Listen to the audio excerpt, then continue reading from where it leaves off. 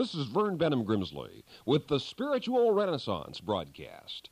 A living faith in God can provide any person with the inner spiritual assurance needed to confront and conquer fear and anxiety and to live with an affirmative attitude of hope and courage. What has contemporary psychology learned about techniques for releasing pent-up human potentials? A series of important tests conducted by McGee and Crandall at Ohio State University dealt with what the researchers called locus of control.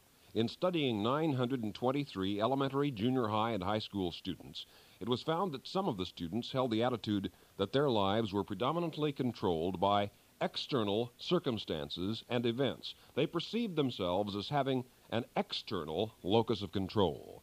They had come to the conclusion that they didn't have much choice about how their lives went, but that they were essentially the products or victims of circumstances. The other group of students had what the researchers termed an internal locus of control. They held to the idea that the primary determination of the outcome of their lives was interior, in their own thinking, values, and decision-making. Not surprisingly, further research disclosed that the students whose philosophy and psychology centered on an internal locus of control were far more successful in problem-solving, academic studies, sports, and achievements of every sort than were the students with an external locus of control. The development of a positive and productive inner life is one of the most vitally important aspects of human existence. When Christ said, "The kingdom of God is within you," he was simply emphasizing in spiritual terms that which contemporary psychology would portray as an inner locus of control, the individual aware that the living Spirit of God indwells the mortal mind, and that through prayer, meditation, worship, thinking, and decision-making, he or she can reflect the wisdom and inspiration of that inner spirit onto the outer patterns of daily living. That is a person in touch with spiritual resources which are dynamically life-transforming. If you daily envision yourself as living a joyful life, full of love for God and love for people, brimming with enthusiasm and zest, abounding in faith and courage, as the son or daughter of God you were intended to be, that is precisely what your life will tend to express and become. According to your faith, said Jesus, so shall it be to you. I remember one morning I was buttoning my shirt and I began thinking about the fact that if you get the top button in the right buttonhole, all the rest of the buttons will naturally fall correspondingly in place across from all the right buttonholes. But if you happen to put the top button in the wrong buttonhole, then all the rest of the buttons are across from the wrong buttonholes all the way down the shirt. And similarly, if you get the top priorities of your human life right, if your spiritual and philosophic values and meanings are centered on the highest of truths and realities, the other aspects of life will then tend to fall into their proper places. If the higher things in your priorities are in order, such other matters as vocation, marriage, family, hobbies, recreation, and lifestyle will begin to arrange themselves in suitable order as well. Seek first the kingdom of God and his righteousness, said Jesus, and all other things will be added to you. Another fascinating principle of applied psychology is the Thomas theorem, named after Professor W.I. Thomas, who formulated it. And it goes, if you define a situation as real, it becomes real in its consequences.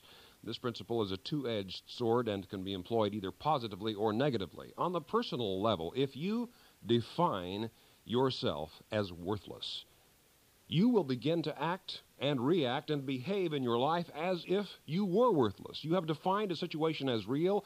It is becoming real in its consequences, in its effects upon your day-by-day existence. But if conversely, you define your situation differently, if you define or think of your life as that of a personality of God-given power and potential with momentous reasons for being alive on this earth, that God has a plan for this planet and a purpose for your individual existence, that definition will likewise begin to become real in its consequences, its effect on the way you live day by day. Another great principle in spiritual living is the practice of enthusiasm.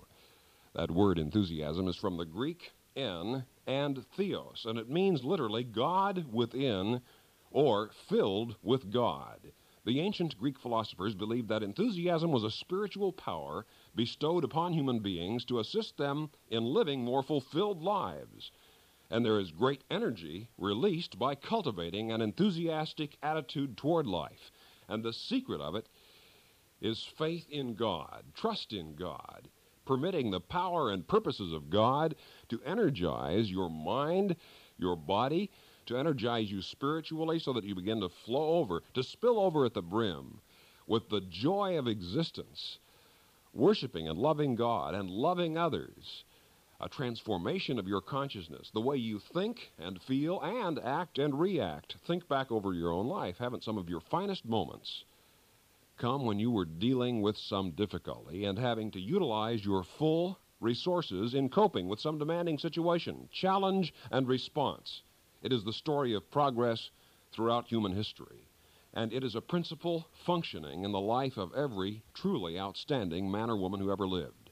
They all learned to become challenged, inspired, and stimulated by difficulties rather than giving up and accepting a defeatist attitude or philosophy. There is a national law in France that the thousands of tons of waste plastic, metal, glass, paper, and rags thrown away and previously burned or buried must now be reclaimed and recycled in the manufacture of new products. The French reprocess scrap plastic, for example, into a variety of chemical products and even into gasoline for automobiles. A Reuters European Newswire article on the ecology movement in France was titled, "Turning Garbage into Gold." The world is beginning to realize that there is enormous productive potential and an entire untapped economy in what civilization previously discarded as waste products, scrap, and junk. Environmental scientists and ecologists are truly teaching humankind how to turn garbage into gold. But that is not only possible ecologically. That is possible psychologically and spiritually in your life as well, whatever your problems may be.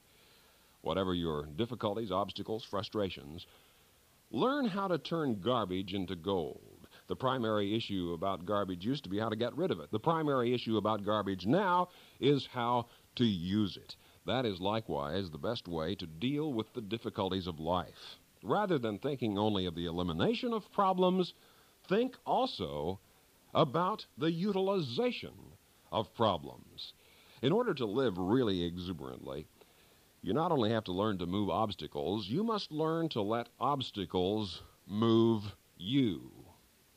That is, you must learn to let difficulties serve as stimuli to thoughts and actions, not as roadblocks.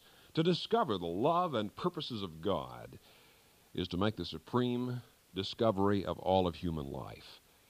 It puts a new spring in your step and a new light in your eye. It imparts to you a new enthusiasm for existence. Develop and express a rational but well-balanced, real enthusiasm for existence. Refuse to be ashamed of your joy. Delight in it. The finding and knowing of the God of all this vast and star-sprinkled cosmos is very simply the greatest experience possible in all of human life.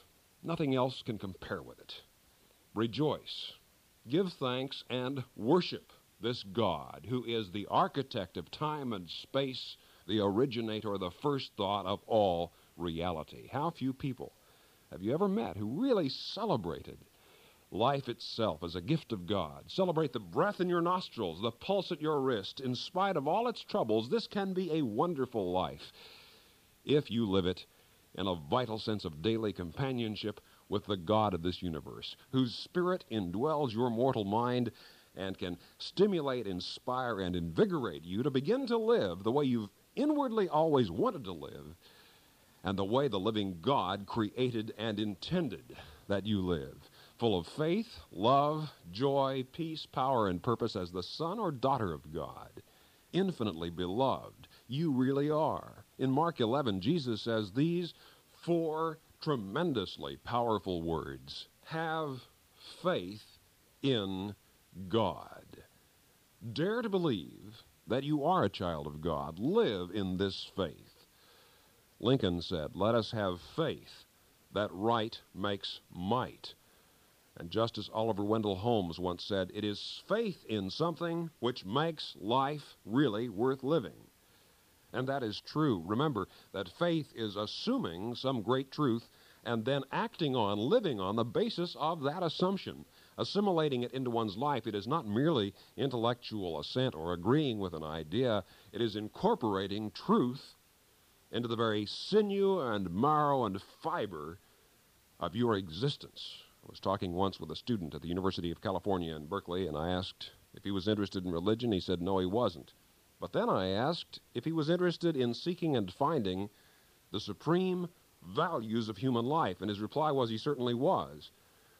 But I said, isn't that precisely what religion is? Loyalty to the loftiest of ideals. If a person is true to the best he or she knows, that person will become true to God. And if a person seeks for supreme values, will eventually find the very source of all supreme values, the supreme being, and will find God as a father and friend. And the inward spiritual strength of that experience will endure through every problem and perplexity of life. The great poet, Robert Frost, began writing as a boy, but his abilities lay unrecognized. Year after year, he labored with his pen, writing and submitting his poems to publishers again and again, but to no avail. Yet he persisted. Through lean and bitter years he composed. Of his 6 children, 2 died in infancy. The 3rd shortly after marriage. The 4th became mentally ill, and the 5th, the son, committed suicide. Not until he was past 40 did Robert Frost begin to receive recognition for his work. But as the author C.P. Snow put it in his biography, somewhere at the lowest stratum of the shifting quicksands of his nature, there was rock. Great individuals meet and master tragedies and problems through sheer strength of spirit.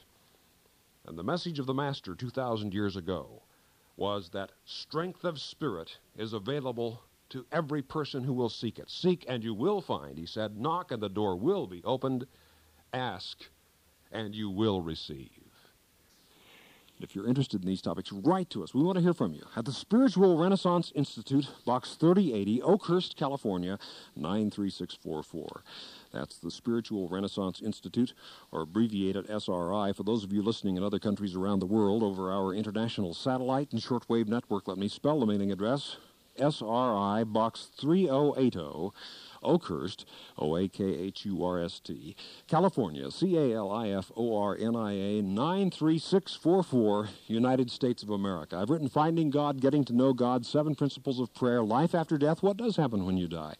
If you're interested in these topics, no cost, no charge, no obligation. Nobody's going to come to your door with an attaché case and try to sell you something. Simply write to the Spiritual Renaissance Institute, Box 3080, Oakhurst, California, 93644, USA.